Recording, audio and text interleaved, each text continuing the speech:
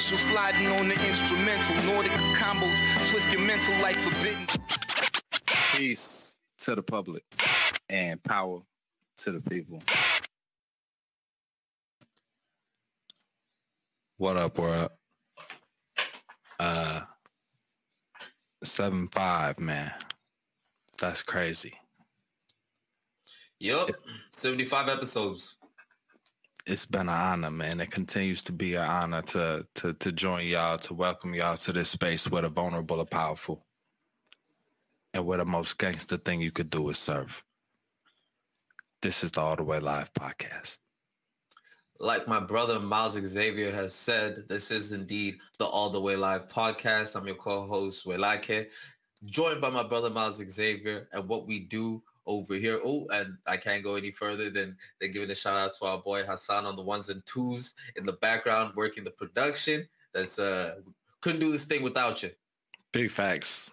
Can't do this thing without you. There you go. We're going to keep speaking that into existence. And what we do over here on this show is give people carefully curated content for their cranium. My brother Miles and I are passionate about impact work. We're passionate about education, and we're passionate about giving y'all some fly things to be able to sound smart around your friends with. You know what I'm saying? But we do it all for one purpose, man. We do it because we understand that people are going through it. We understand that depression levels are super high. We understand that mental health is at an all-time low. We understand that people are really suffering from a lot of life's ups and downs, and we aim to be a positive space that people can come here, feel energized, feel informed, and we do that on a weekly. Come on. A weekly basis, man. You know what I'm saying? Really a daily basis that it takes to curate this, if I'm really being real. You know what I'm saying? So I'm always so appreciative of my brother and the work that it takes, the energy that he brings to this space. Exeter is in the building for sure, by way of Johannesburg, through my brother over there. And you already know what's going on this side. Chicago is in the building. This podcast is recorded on stolen land. This land belonged to the Potawatomi people. It was cared for by them, right? Looked after by them. And we're going to get into some environmental topics today, too. So as much as ever, it's important to lift up the indigenous people that cared for this land and to acknowledge that the violence that was done to remove them from this land is inseparable from the violence that we see in this city today, this country today, in this world today, right? So always important to lift up love between Black and brown people the world over. And I love that that's how we know that the intro's over. So, hey, let's get into the show. Yeah, I get that. But is we live, though? Is we, like, all the way live, though? You heard?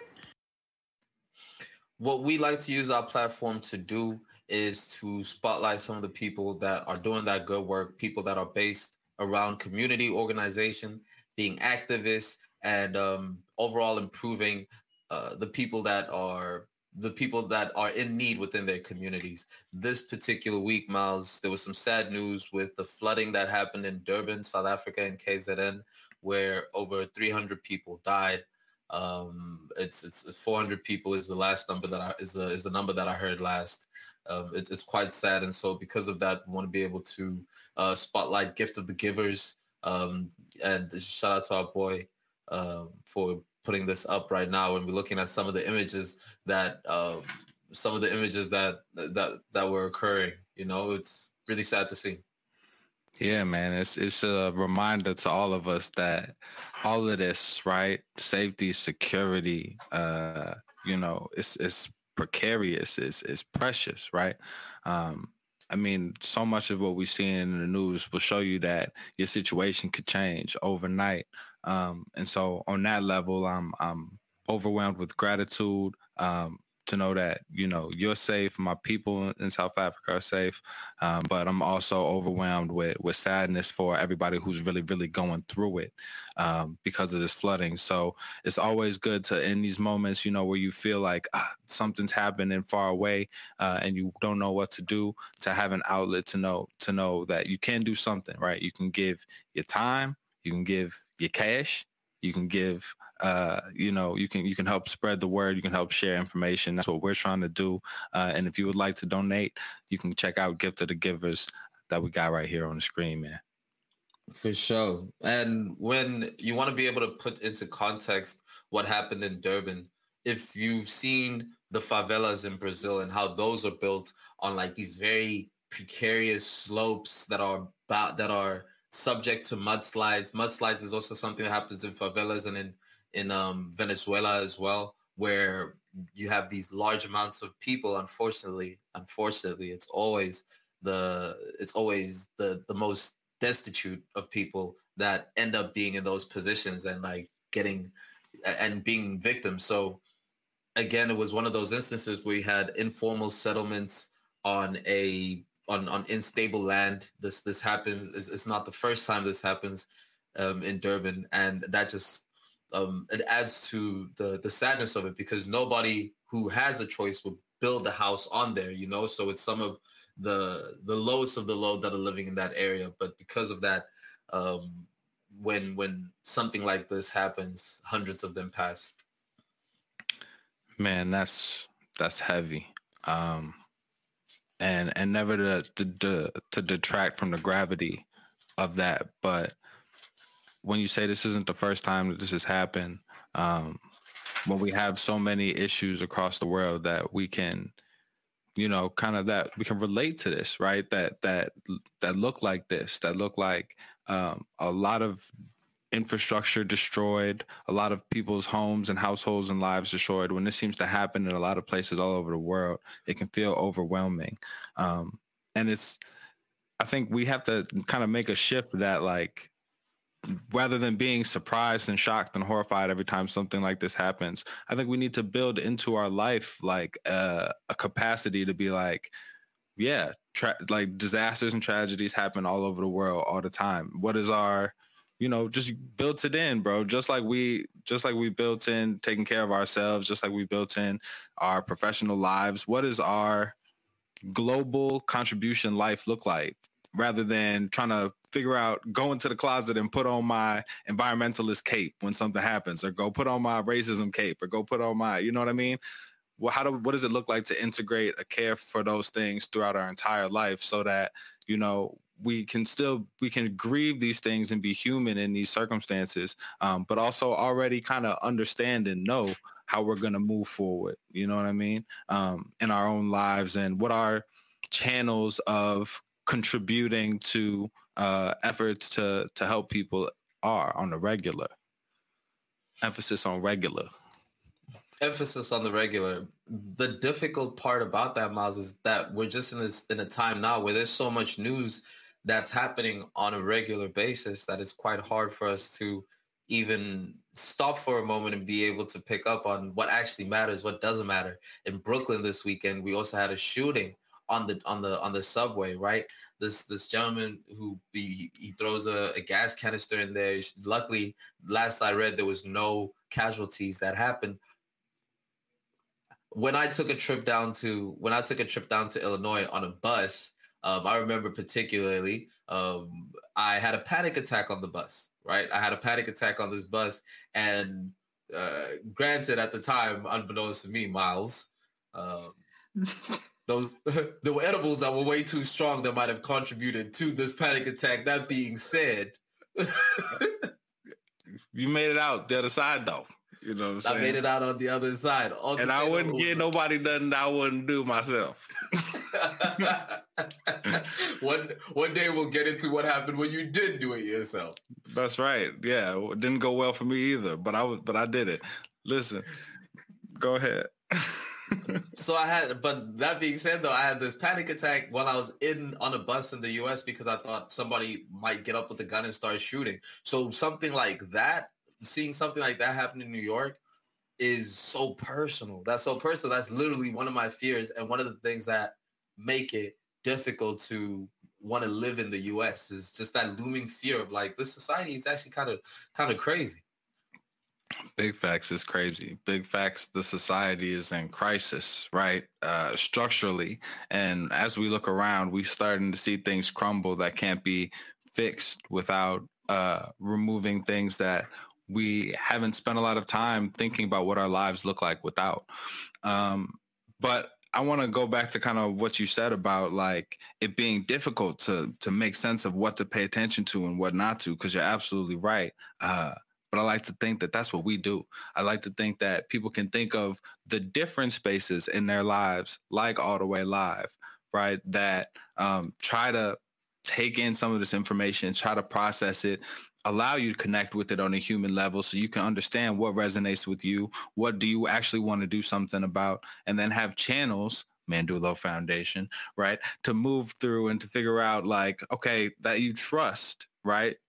Trust that you can move whatever can advise you on, you know, where you might donate, where you might put in time, where you might put in effort, communities around that. So you're not only getting it from one place, but I like to think that there are communities that can support that issue and help people think through and parse through all of the different things that are happening and going on. We try to and make it look fly. You know what I'm saying? We definitely tried to make impact work look fly. We definitely try to make information sharing look fly. And one of the things that people do want to be able to know about things that people want to make sense out of is these super high gas prices. Bruh.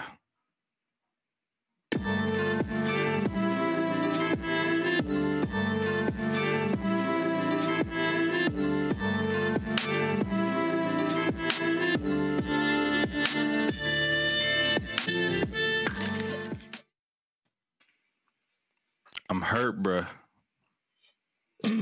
double bruh episode. That should have been the episode. Bruh. Full stop. Bruh. I'm wounded, bruh. My pockets, man. My pockets. Listen, and I was thinking about copping the Jeep, you know what I'm saying? Pop them doors off right on Lake Shore, you know what I'm saying? South Shore, Stony Island, wilding with it. No, can't have no Jeep. Economic. I'm about to get a smart car. It's ridiculous out here, man. These gas prices is nuts, man. It's nuts. So over time, since the pandemic has happened, we've all woken up to different realities of sorts, right? So much has changed over time. But one of the things that's sharply becoming ridiculous is these gas prices. It is absolutely ridiculous how expensive petrol is. I'm fortunate right now that I'm relying on public transport. So quite frankly, I don't feel the pinch, but I hear it. Yeah, y'all know where you hear it from. Hear it from me, because I feel the pinch. I'm pinched. This is a literal picture that y'all seeing now. Shout out to the YouTube audience of my gas. It's on E. I'm charging y'all for gas I'm charging the podcast for gas. Y'all didn't know that. I'm factored in. It's going to be part of the background. I need that on my payroll. You ask what's on my rider? Gas money. Listen. Big facts. But like it's wild, and we thought it was necessary to bring this one to the podcast because this is one that affects all of us, man.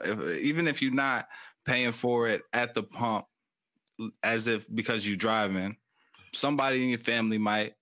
Also, it drives up the prices of public transportation, drives up the prices of Ubers. Everybody take Uber. If you don't have Uber on your phone, I don't know what to tell you. It affects a lot of us. So I think it was important to bring this and really get into like, why though?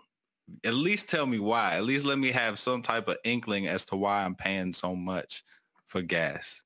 Sway, why? Now, there's a host of different reasons for why gas prices are so particularly high at the moment, and there's a lot of things that you can Google in order to find us talking about that, because you know we have been exposed to that energy sector, right? And personally speaking, I've had a cool experience of being able to be in some of the inner workings of how the oil and gas industry operates and kind of why prices end up becoming like they do. Something that a mentor of mine in the oil and gas space once said. He said everything about gas. He said everything about gas is. He said no. So he said oil is about petrol. That's what he said. No, oil is politics. Oil is politics. Petrol is politics. Oil is politics. Petrol is politics. And that actually makes up pretty much how the majority of the industry goes. what's important to understand is that there are two different parts of the oil industry. There is the side that is bringing it from the ground, and then there's the side that is taking it and putting it into your cars. So between where it comes from in the ground and when it gets into your cars, there's some important things that happen in between that. A lot of it, which is politics, that cause prices to either go up or go down. Dang. Supply, demand, politics.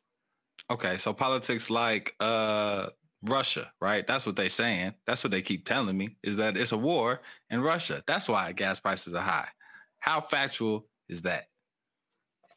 Now, according to the Russia gas logs that I investigate now, okay, I had to do that, but it's important.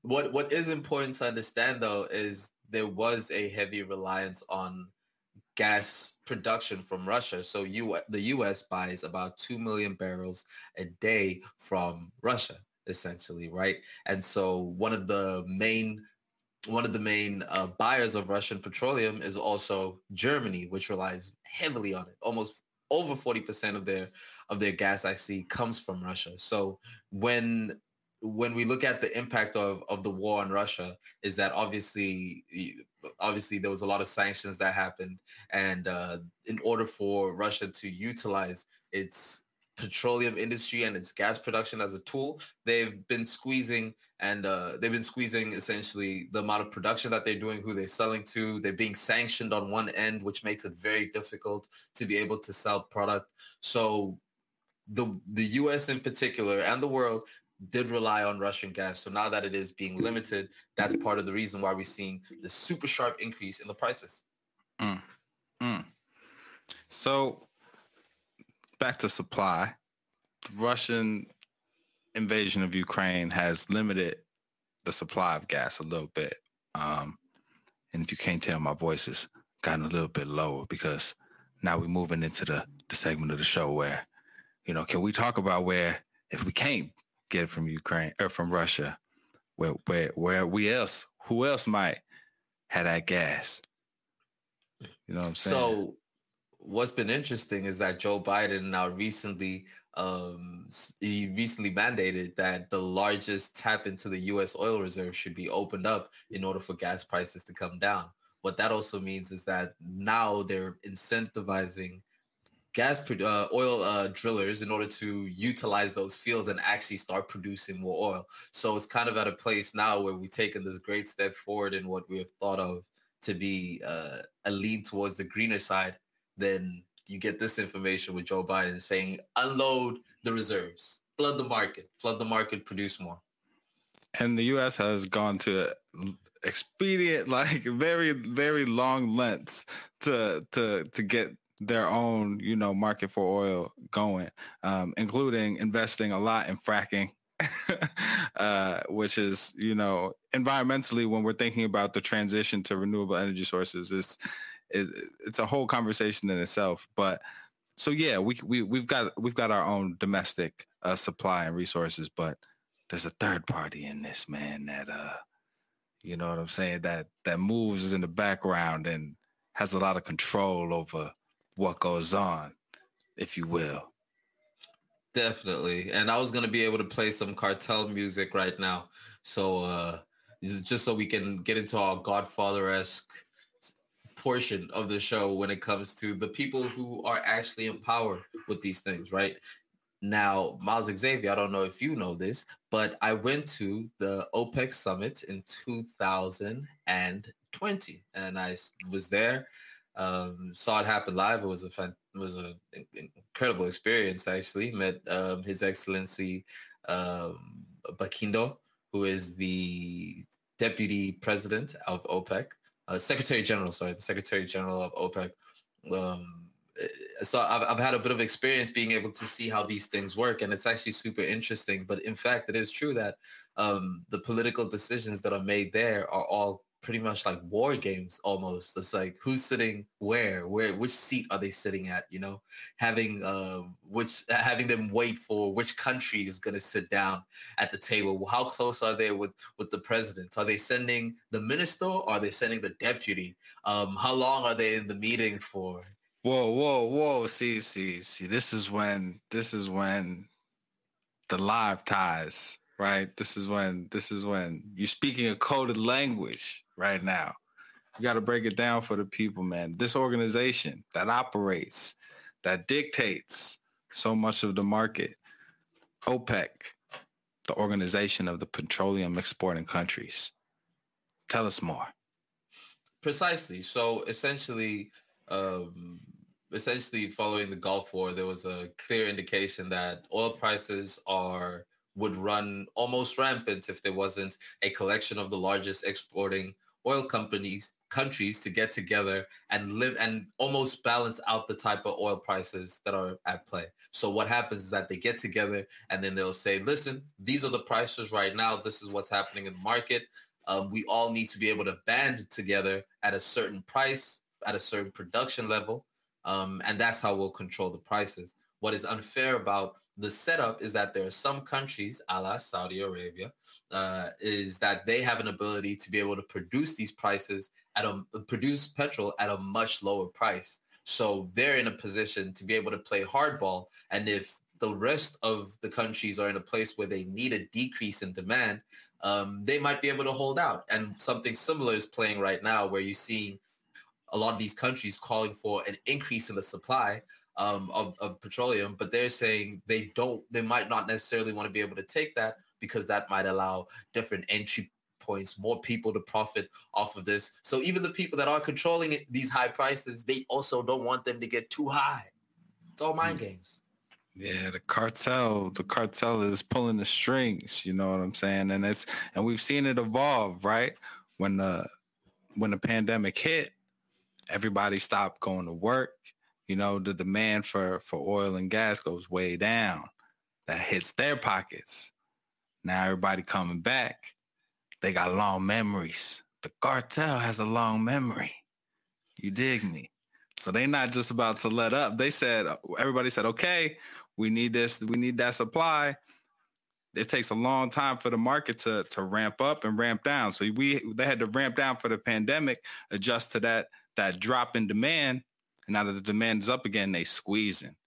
They see the market. They see what's going on with Russia. They squeezing, you know? They're not allowing more oil to go into the market. Cartel move how the cartel move. And so I thought it was just important to bring OPEC to the forefront for people who are standing at the pump wondering why their gas is so high, right? Wondering what's really going on. I thought it was important to, you know, bring into these supply and demand and these geopolitics, right? Appreciate you as our energy expert for coming in and filling in, giving us some more additional information. It's still too high though. It's way too high. There's no explaining that does not take away how high these prices of gas actually are. It actually makes you have to reconsider the type of friends that you keep around and the type of people you want to see on the daily. It's like, yo, if you live too far, this relationship might actually not work out. It might have to chill. Speaking of relationships not being too far, the U.S. got to be looking at that relationship with Canadian oil like, hey, buddy. You know what I'm saying? I think we import already like 4 million barrels from them a day, but they looking like if anything turns sour with Canada, the U.S. is looking struck. So what's difficult for us to have to accept when it comes to the oil conversation is realizing that in truth, a sustainable future going forward is one where we're utilizing a fair amount of all of the resources that are available to us. Now, we've mined oil to a point where we've mined and burned it to a point where it's become detrimental to the environment. But to completely cancel it is kind of like saying defund the police, right? It makes sense for solving a particular issue, but when you look on the grander scale of things, it might not necessarily be the answer to it, because petroleum is in everything. Petroleum jelly is almost in everything. The byproduct of oil is in some is it KY or KYC jelly? I do not want to think about the police being in my petroleum jelly. That is too much. That is petroleum too close. That is, you do not patrol me in that way. That's messed up. I don't know if you meant to do that, but I hear you. It's a long term. There has to be so many things put in place for us to alleviate our reliance upon petroleum, right? And so when we think about solar, when we think about wind energy, when we think about all the alternatives that we have to think about our investment in those and our willingness to speak to that investment through our own pockets and the things that we invest in, right? Not everybody's in the position to buy an electric vehicle, but what are the ways in which that we can speak through our whatever political voice we have towards alleviating this reliance on oil and petroleum? If anything, the way that the oil prices are moving should indicate how politically tied the world is together, that you can have a war happen in Ukraine, directly impact the price of oil around the world. And then when you take into consideration things like Russia is now selling that oil to India at a discount and selling that oil to China as a discount, who's then putting it back into the market at higher prices, it does then start to get into the place where you're hearing about all the corruption that usually happens and the fat cats getting fed. It speaks a lot more towards what people hate about the oil and gas industry. Man, and even if it is, we've spoken already a lot throughout this episode about how overwhelming it is, all of the different things that are going on, all of the different moving parts that affect these issues that affect our pockets, right? Like, you brought into so many different areas of geopolitics that are putting pressure on gas prices. We could even go to diplomacy with Iran failing, right? Like, we could go to so many different things. To me, it helps to have these conversations and to start to put together a picture of the world that makes sense. There's actually fewer things going on to me in my brain when I understand the connection between the Russian invasion of Ukraine and what's happening with my gas prices than when I just see them as two different separate things. So I appreciate you for kind of helping us make the connection to those today. For sure. And there's nothing like going to these OPEC meetings. Like I was telling you, brother, the level of mental chess that is being played is very high. It's very high, all the way down to what is being said, what isn't being said. You have folks, giving the whisper on the side and then making decisions on the table. It's quite intriguing and interesting to see. But that is literally how the prices of oil are determined to a large extent. Yeah, no doubt. They see it coming too. They see the energy transition coming. That's another reason for the squeezing. You know what I'm saying? They saying, hey, they trying to get their bread while they can. You know what I mean? They see this. They couldn't get it during the pandemic, not how they wanted to. Now they see what the future is, and they see, Elon Musk. They must be mad as a mug, boy. You know what I'm saying? But it's gonna be interesting, man. It's gonna be interesting. It affects the stock market too. Crazy. I know you know a little bit about that. Definitely impacts stock market. On that point, tis the season for wallet squeezing is my contribution for the episode of the day. Tis the season for wallet squeezing. Yeah, we got an abundance of titles, really. When it's really clicking, we got an abundance of titles that we stay coming up with, yo. Definitely. Man, that's on that point, as you were saying about the stock prices, there are some interesting things that are happening on the stock prices when it comes to oil futures and the impact on the rest of the energy market. What is happening is that fistfuls of money are definitely being made at the moment at these premiums. The U.S. is about to begin getting into a place where they're producing more oil than they have in the last 2 years, based on what Biden is saying, which is kind of opposite what they came in with regarding green energy. What he calls it is a wartime bridge, to just get over a wartime bridge, but something about exceptions always tend to make a very specific handful of people very wealthy in the U.S. Big facts. Big facts. Join us next time to figure out how to get your hands on some of that cash. But you know who's not getting their hands on some of that cash? Bruh. Teachers.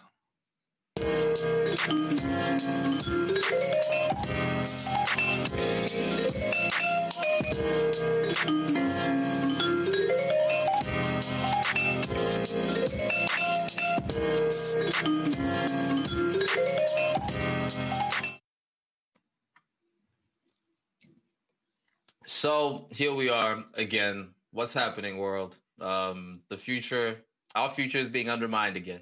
And this time it's happening because the man is chasing teachers away from schools. So a report recently came out that said nearly half of teachers plan to quit by 2027. Miles, what does this mean?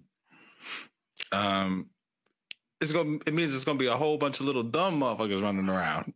Yeah, Miles, my mom watches the show. Sorry, Mom.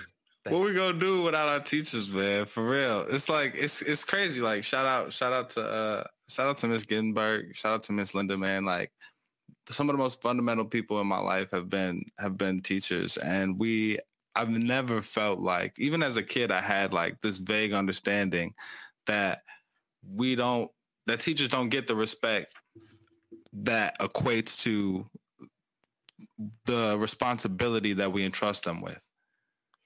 You feel at all. So much so that there is a 20% difference in how much teachers are getting paid compared to people who are educated at the same level. It's jacked up. And so as a result of low pay, as a result of a lack of work-life balance, like a lot of people, I think, because teachers, at least in the U.S., get summers off, feel like teaching is easy, right? Not knowing that folks are working throughout the summer to compensate that pay, not knowing that throughout the school year that having to grade all of these little kids' papers is like this is heavy, bro, and to have to deal with parents, to have to invest in each of these kids. I'm telling you, it's nuts, man. I have a whole bunch of homies that are teachers that will really let you know. And dealing with the youth on the ground in the community, it's a whole task to provide the appropriate amount of care, right? So with all of that weight, half of England's teachers said that they plan to quit in the next year. A fourth of teachers in Texas are likely to leave as of 2021. This is a global issue. You know what I'm saying? Like, retention for new teachers in the United States is under 40%, which means after 1 year, they're not really staying like that. That's nuts. That's crazy. That's almost the prison retention rate high. Bruh. In researching this, I'm looking through video after video, article, blog post after blog post of teachers that are saying that they're fed up and that are coming to the table with the same story of pressure from administration to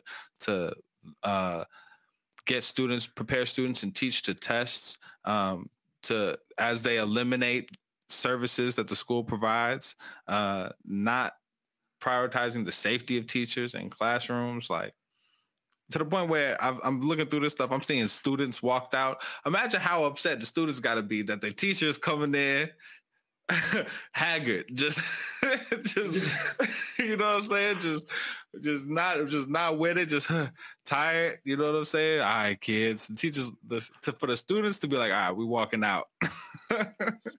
Mr. Johnson can't take it anymore. He slumped over his desk. He gave us all B pluses. We know we cheated. We know we cheated. It's sad, but it's true because a lot of teachers do take on more roles than being a teacher. They are a counselor for students. They are a father and a mother for some students. They're checking on students' well-being. They're therapists for students. A lot of kids come from very difficult situations at home. and school is the only place where they can get away from it. And each teacher tries to take on a kid on a person to person basis. My mom was a teacher. My aunt was a teacher. I remember staying up late helping my mother grade books into the night, grade papers into the night, you know. And I remember her picking up some of the kids and bringing them to the house and feeding them and extending an arm over towards them. So much so that some of them right now still call her mom. You know, all to say that a teacher's heart and somebody that goes into this field is usually very open and sympathetic to the people that they're teaching. And so when teachers are leaving, it's not because the teachers don't care anymore. It means that something is pushing them out of it. And what something you highlighted, Miles, is the fact that these teachers are saying that they just burnt out. They're saying they're tired. They're burnt out from the system. Word. And so some of the things that we can think about, as you mentioned, teachers end up playing so many roles, right? The role of a social worker, of a mentor. We can think about other specialty staff that can be implemented into schools, like mental health professionals, right? Counselors, different people that can help address behavioral issues and take that burden off of teachers. I just feel for him, man. I feel for him, especially in the context of COVID, especially in the context of like just imagine coming to class, right? And you're trying to connect with students, especially when we talk about students from a lower social economic class, when we talk about students that have other issues going on, and you have a connection to this student, you're trying to teach them something. They have so many issues that they have to deal with that they shouldn't have to deal with as a kid. How are you supposed to connect with that person and to teach them? Now put that person in a position of being burnt out and to the point where they have to leave. Now think about the student's experience, right? They see a revolving door of teachers. None of them, even the ones that really do care, are pushed out of the system, don't have an opportunity to connect with them. Right? How are they supposed to feel like they have any type of support system? Schools are, for most people, their first interaction with the state, the first interaction with the structural institution. What type of experience are we giving them when we treat the people that we put in charge we put kids in their care like they're not professionals? We don't treat them like doctors. We don't treat them like lawyers. No. And it's hard not to look at that from a payment, a gender pay gap, right? And which is something that we explored on this show before, which is that predominantly, at least in the U.S., school system over 100 years, the school system started in 100 years, and before that was being taught by men. And the premise under which it was switched and then became largely a female-dominated industry was an incentive that it was going to be paid less, right? So it was an opportunity for women to enter to the workforce paid at a discounted rate. So once over that time, that's why we have seen a prevalence in schools and teachers being underpaid so heavily, you know, because it is ingrained in that. And still, even now, you have a majority of people who are in the teaching field, predominantly women. So it goes back to ask us about, what are we going to do, understanding that now us not paying these people enough and the way that the school organized system is treating these people is making them leave. What happens? What happens to the kids that can do online schooling? What happens to the kids that do not have access to internet and things like that? Word. And in some places, you hope that there are community safety nets for those kids, but in a lot of places there aren't, right? So we try to be that. And then the direct, I guess, conversation about teachers, I think there's a through line of organizing, right? And organizing is everything from understanding issues, acknowledging the different issues that put people at risk, especially that place youth at risk, right? And forming systems and structures against them. One such structure, right, that has served, at least in the city of Chicago, the teachers, is the Chicago Teachers Union.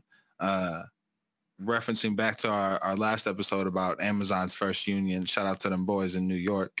And it's a tool, right? It's a system. It's a community of teachers that have gotten together to negotiate on their own behalf, and to keep it a whole being. They've been giving the Chicago Public Schools Department hell. You know what I mean? Especially through COVID, advocating on behalf of teachers, walking out, shutting school down when they didn't want to return to classes. That's power. Now it's controversial, and you know, there's always going to be parents that need their kids in school when teachers are trying to pull out and trying to negotiate.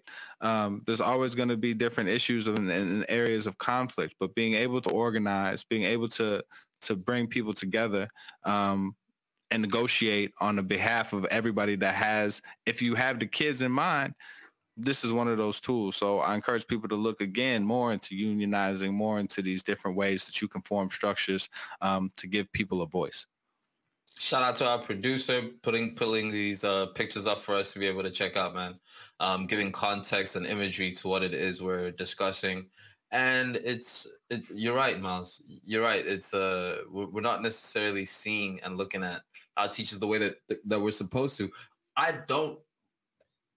When you realize just how much things have changed since COVID, recently hearing about the cost of living crisis that's happening, right? Cost of living crisis, which means that there's an increase in the price of gas, there's an increase in interest, and there's an increase in consumer goods all at the same time, which is happening across the board.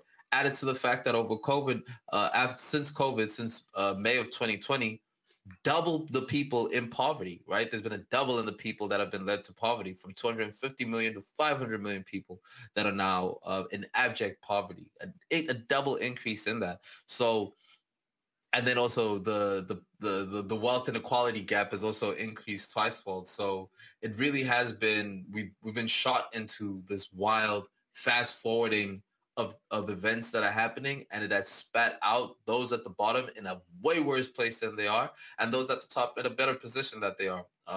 There's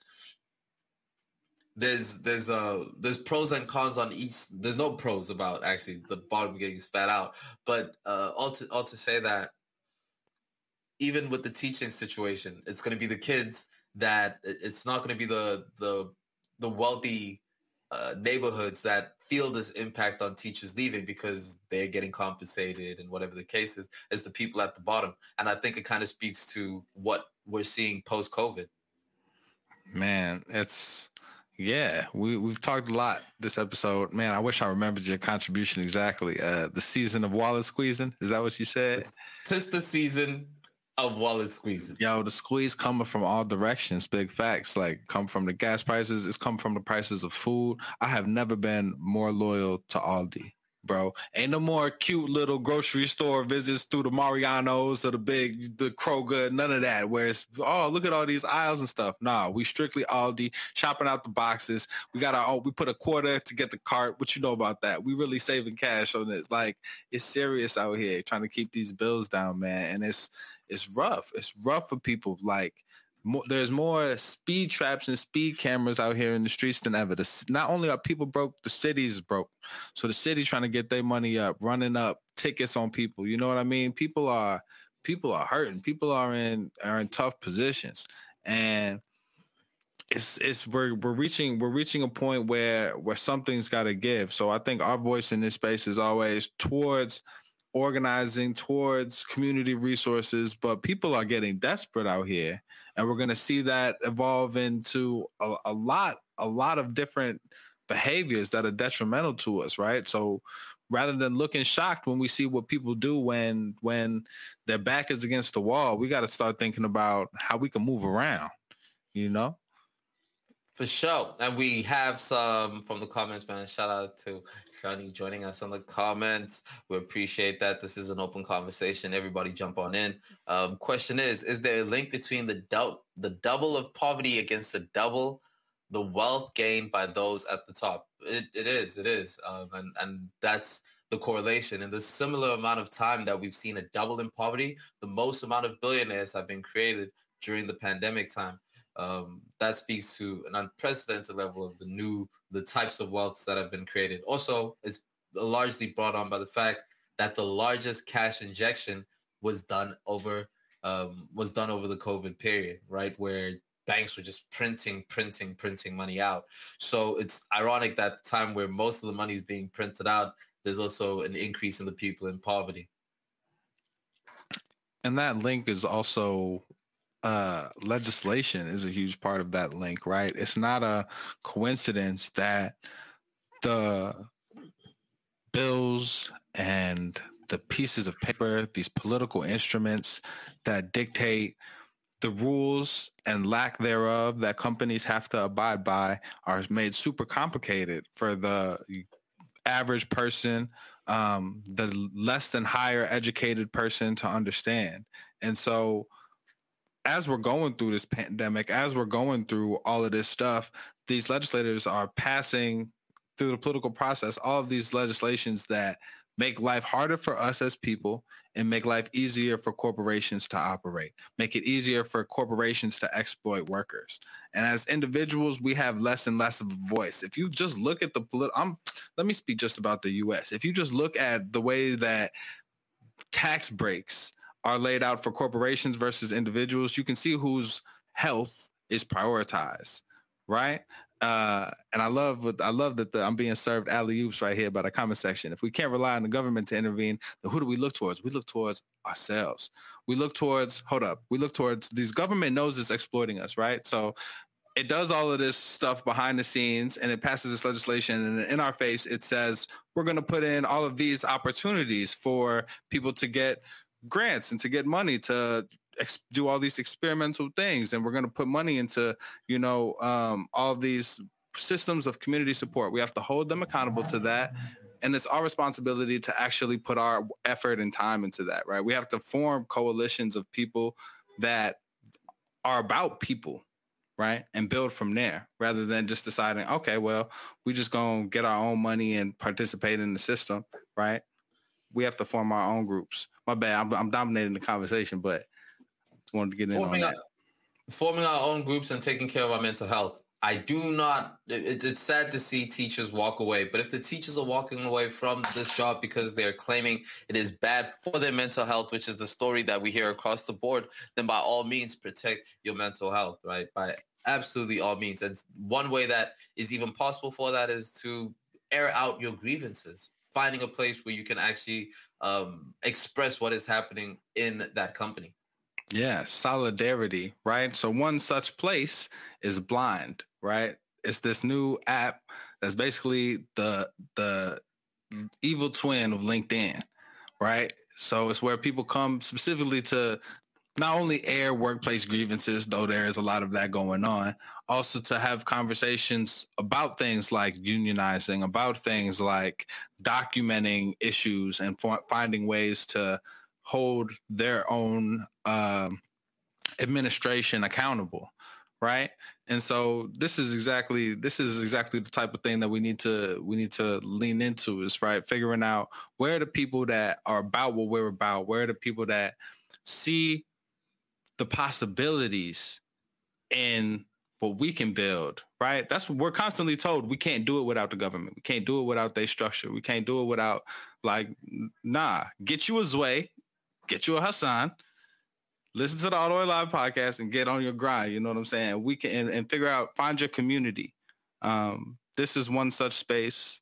Find that space and believe in yourselves.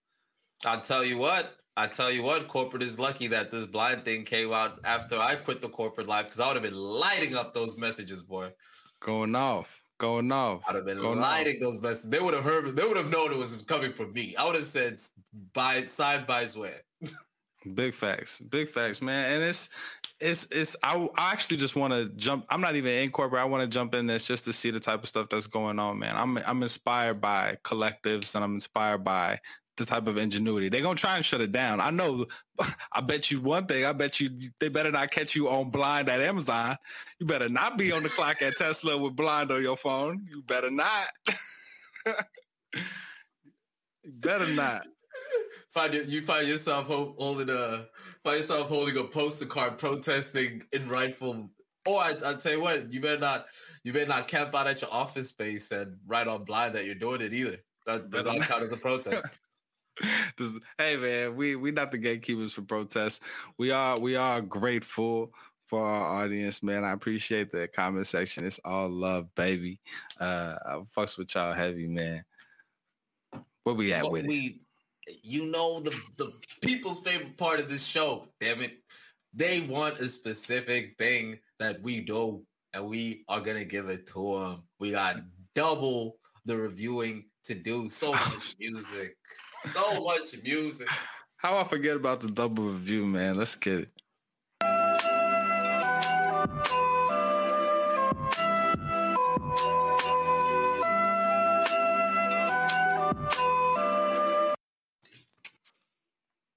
We at with it, man. Listen, we know it's been a lot of fire that's been coming out.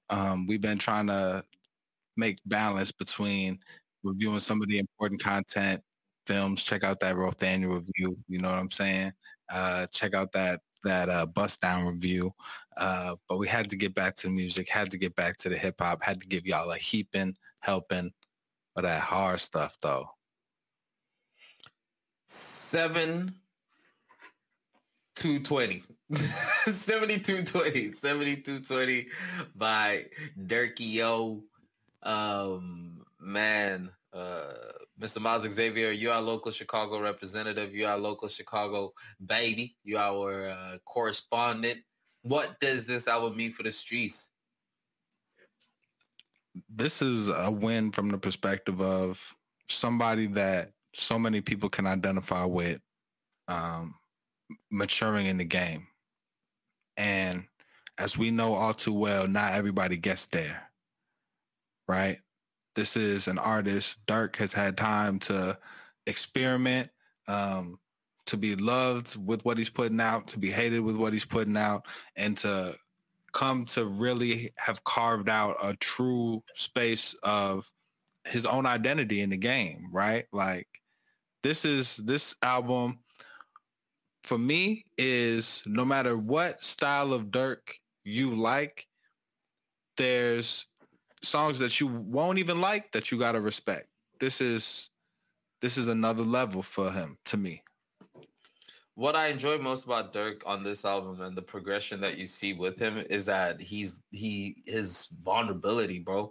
His vulnerability. And every time you listen to Durk, whether it's on Voice of the Heroes or you hear him on a feature, he's pushing the vulnerability aspect of it. Regardless of what you can say about Durk is about his different bags, he pushes that vulnerability aspect of it, and it is very reminiscent of Future. But if I'm listening to like the first song Started From, telling that whole story about what it's like to grow up impoverished in Chicago, what that feels like, having to not be able to have food, sharing clothes, sleeping on the floor, having that be your first single off of this album too, just says so much about his confidence in his content and what he's able to give. And it's quite frankly very dope. It's super dope. It's super dope. And it's Durk has his own sons now in the industry, right? He has his own people that are following him in this lane. And it's really dope to see him like hone his craft to the point where I could hear in his songs that, like, even if you remove the auto-tune, it sounds better now. You feel me? Like, he knows what he's doing, putting together hooks. He knows what he's doing, crafting an experience for people. And everything from the sequencing of this album is the best I think he's ever done, right? To move from Started From to Head Taps, and then to go to Aha, I think just shows a thoughtfulness about the listening experience, that it's a maturity in the game. Then you skip down the track list to something like What Happened to Virgil. And when I was looking at that track, I was like, man, what is this? What is this perspective? Speaking on the dead is always, it's ways to do and not to do that. To be able to take a subject like that and craft lessons for the streets from it. I like one off of that. What Happened to Virgil, and where you see how Durk is really. Where you see how Durk really understands how well he does what he does at the beginning of that song. He's like, watch this. He's like, watch this hook. Like, watch me put this thing together. They're gonna love this. I think that's the exact words. He goes, oh, they're gonna love this. And then he gets that hook, and lo and behold, it becomes viral very quickly. So even from the perspective of being able to be catchy, of being able to be relevant with the sounds and being able to say something that you can repeat a lot, I think he outdoes himself on this album. Dirk's just been on such a consistent tear. Even when he jumps into his R&B bag, the feature that he has on Summer Walker's album, versatility, dude. The versatility is quite crazy. And the more you look at it, you think to yourself, could Dirk become the next Thug? I heard a lot of Thug on this album. And I don't even want to put that on him. I think he can go. I think Dirk is going to carve out something that we haven't never seen before. And it might not be the flashiest thing in the world, but I think he's going to continue to carve out a unique space in the game. And it seems like with not a lot of concern for what other people are doing. The drill movement is at the height of the drill movement. My man took a left turn and started going super melodic, right? Like this is clearly somebody who understands and has their own creative direction, and I'm following him. I'm interested to see where he's going next. I've slowly gone from somebody who appreciated Dirk as part of the landscape to somebody who's actively looking forward to his next projects. Some of his favorites for me, the They Forgot mixtape, Signed to the Streets 3. Like there's some, I'm more and more on board. Off of some of the mixtapes that we've enjoyed, definitely OTF, the OTF series. I'm looking at the comments. Correction, pretty sure that's Vaughn at the beginning saying they're gonna love this. That's true. Thanks for the correction on that point. Some of the standouts on this album, Aha, for sure. Started from What Happened to Virgil is dope. Dior, love Dior Banks. I thought it was really, really cool. Please be sure to let us know in the comments whichever track on this album that you did dig. I'm really, really, I'm finding myself going back to this album more so than a lot of other ones for the tracks that I like. One thing for sure is that this dude is in pain. Word, man. And some of those songs are some of my favorites. Head Taps, Smoking and Thinking. Yeah, it's Petty 2, no interviews. Petty 2 is a great example of like this man knows how to take a concept and deliver on a concept now too. Like it's different. It's different. And I love the experiment with Broadway Girls is this just funny to me. It's funny. It just shows that he's comfortable and he's again just not concerned with anybody else thinks of his creative direction. Blocklist, another dope concept track. This is fire. I get this a 4 out of 5 to me. And excited for everything Dirk got coming next. You know what it is, 4 out of 5 for the Dirk review. And if you want to see some of our other reviews, go ahead and check out the review playlist on YouTube. We got all of our music reviews on there. We got all of our movie reviews on there. We do it because people love that. That's the part of the show that has the most amount of views. So as long as y'all looking, we'll keep on cooking. I'm going to just let that breathe. I'm going to just... Something else that needs to be let breathe. I feel like you're about to get into.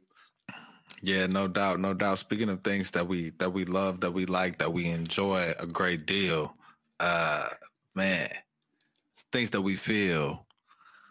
Last one's left. 42 Dugg and ESTG.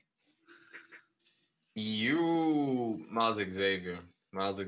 Sometimes you'll be enjoying a lovely day, and out of nowhere, the hip-hop gods will come down and deliver you with an album that it knows you're going to love. And for that, we thank God for hip-hop. Oh, big facts. Now, I did that thing with this one. You know, when knowing it's something special, something you wasn't expecting, something that you know that you're going to like, you can't hold off. You wait for the right. I didn't go straight to it. You know what I mean? I was like, I'm going to wait till the right time when I'm in my bag, when I got one rolled. This one delivered, man. This one, I heard a little bit from you that it was right, that it was like that. It's really like that. These are some of the most two of the hottest, and I think hot is the right word to describe them, right? Of all the things that you can be in the game, they are the hottest right now, putting music out. You know what I mean? we don't gotta go to the 42 versus ESTG conversation. We can enjoy them as brothers for a second before we go there. I think that they complement each other really well. I think this is they have very different styles, but they deliver over this hard instrumentation really, really well. And they both each have something more interesting to say about gangster shit than the average rapper. Which is a skill on its own, which is a whole skill on its own.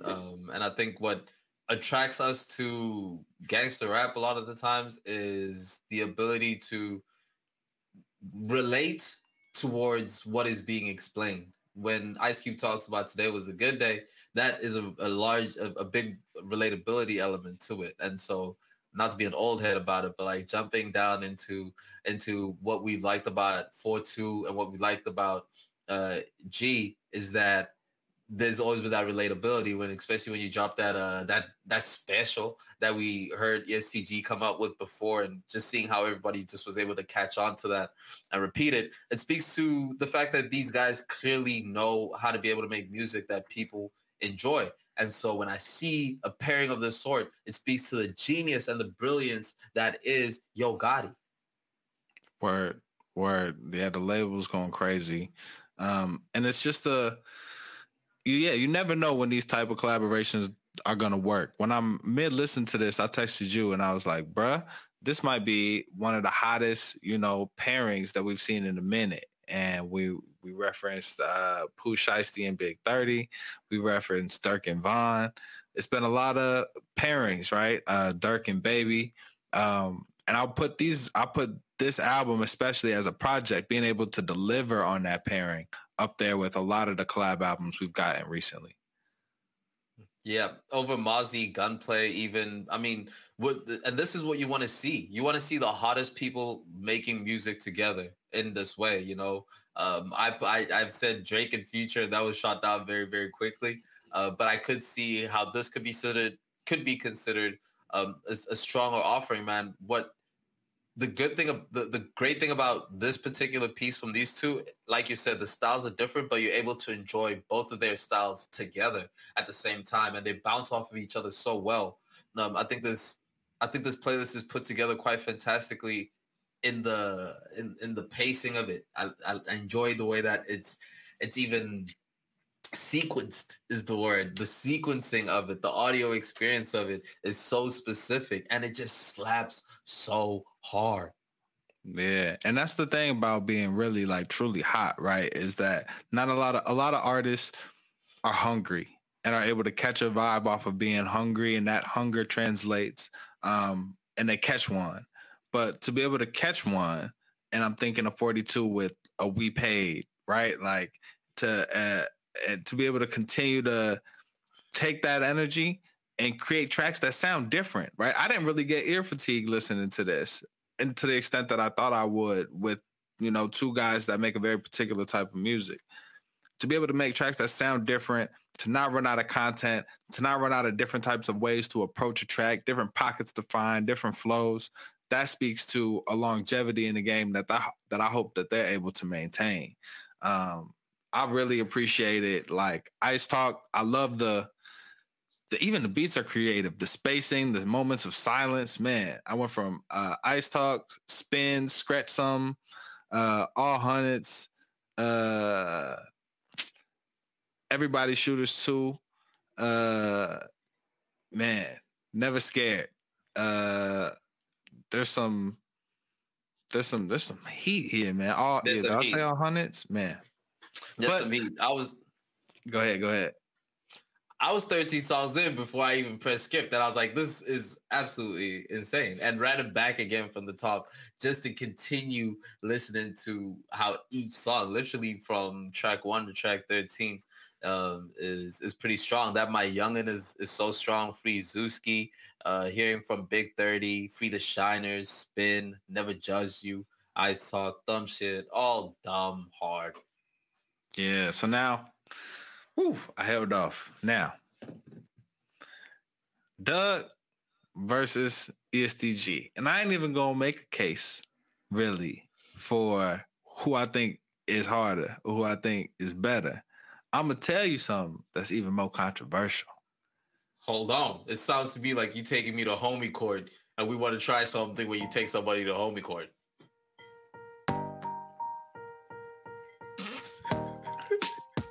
All right. All rise. That Judge Mathis music up out of here.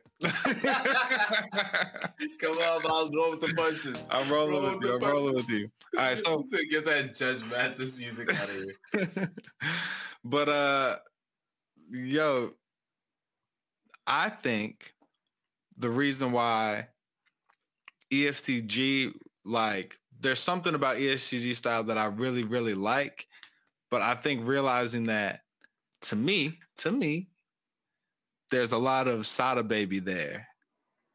Help me understand why I'm like, oh, that's why it don't hit like Doug seems like original. When I think of Doug, I think of Doug, like his voice, his style. When I think of ESTG, I'm like, why doesn't he feel as original to me?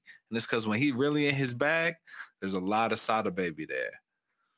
The question in hip hop that we ask all the time is it about who did it best or about who did it first? And if we have to take on that portion of hip hop, I can see the Sada Baby influences, but I don't think they are as they're not as distracting.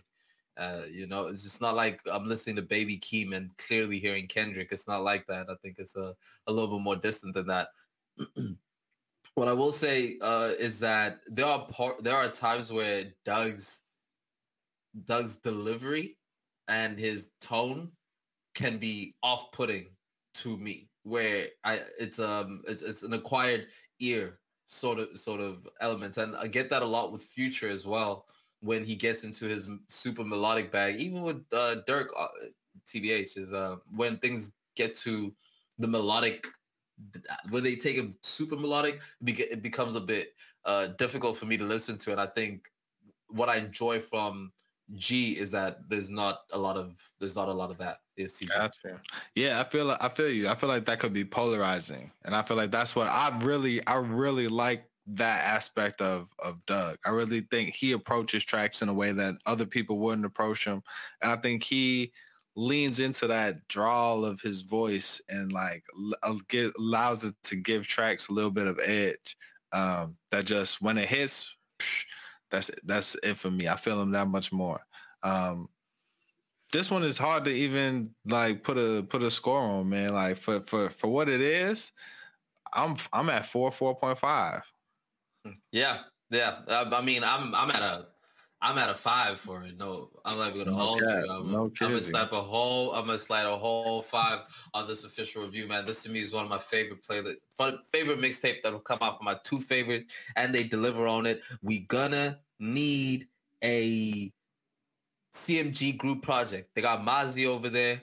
They got these two. What I was disappointed in this album, actually, that I wanted to say, no Black Youngster. How is there no Black Youngster on this album? How is there also no Yo Gotti on this album? You know, I found that to be quite peculiar. The Yo Gotti one, I could maybe there's a deluxe coming. Maybe there's a deluxe and we'll get that. I hope so. The other thing that I might add to it is this felt like it was both of them in the studio together. And so maybe it was an on-site thing. And if it wasn't like, we're going to send you this beat, you get to it wherever you at. Maybe it was we doing it with who's here. We getting it done. Because I did get that vibe. I didn't get a sent back and forth. I felt like they were really writing these in the studio. That's me. So man, maybe it's that. Put it on that. Last one's left. This one's steady in rotation. We know it's been a lot of music that's been coming out. We got to feed the Live Nation, man. We definitely coming back. What we got next week? We doing another double, right? We're doing another double, and we'd like for y'all to be able to please let us know exactly what you want us to talk about. So hit us up on the DMs, comment on some of the stories that you see us posting up. We've seen that the community is growing. We know, shout out to our listeners on the SoundCloud stage. We see y'all clicking in. We appreciate y'all. Everyone that speaks to us outside of this podcast about the work that we're doing. Man, nothing feels, that's such a particularly good feeling when people get to, speak about what you've spoken about and extending the conversation past that. The family is, the Live House family is growing. Yes, sir. Speaking of extending the conversation. Speaking of the Live House family growing, please like, comment, hit that subscribe button for a player one time. You know what I mean? Just hit that, just ding that one time for a player. You know what I'm saying? We appreciate that. 7-5, man. 7-5. 7-5. We know. Yeah, man. We know. Y'all could be anywhere in the world, but you here rocking with us, man. If you hearing the soulful, sultry sounds of Chestnut Tones, that's my brother over there. You know Hello. That's Big Beanie's way. And on this side, you know what it is. It's Young Hayes, Hazelnut Tones, Miles Xavier. I'm in the building, letting you know that this is a celebration of celebrating. This is a celebration of life. This is a celebration of how good it feels to be black. Don't it feel good, Zway? Double blacked out. Yes, sir. The Black Album. And we hope it feels good to be you. We hope you find a dope album to put on and enjoy the rest of your Sunday afternoon. Happy Easter. You know what I'm saying? Eat something with the fam. Hang out. Do y'all thing, man. It's all love, baby. Eat something delicious. Hug somebody you love. Like that. Peace. Water. We gone. Yeah. I get that. But is we live though? Is we like all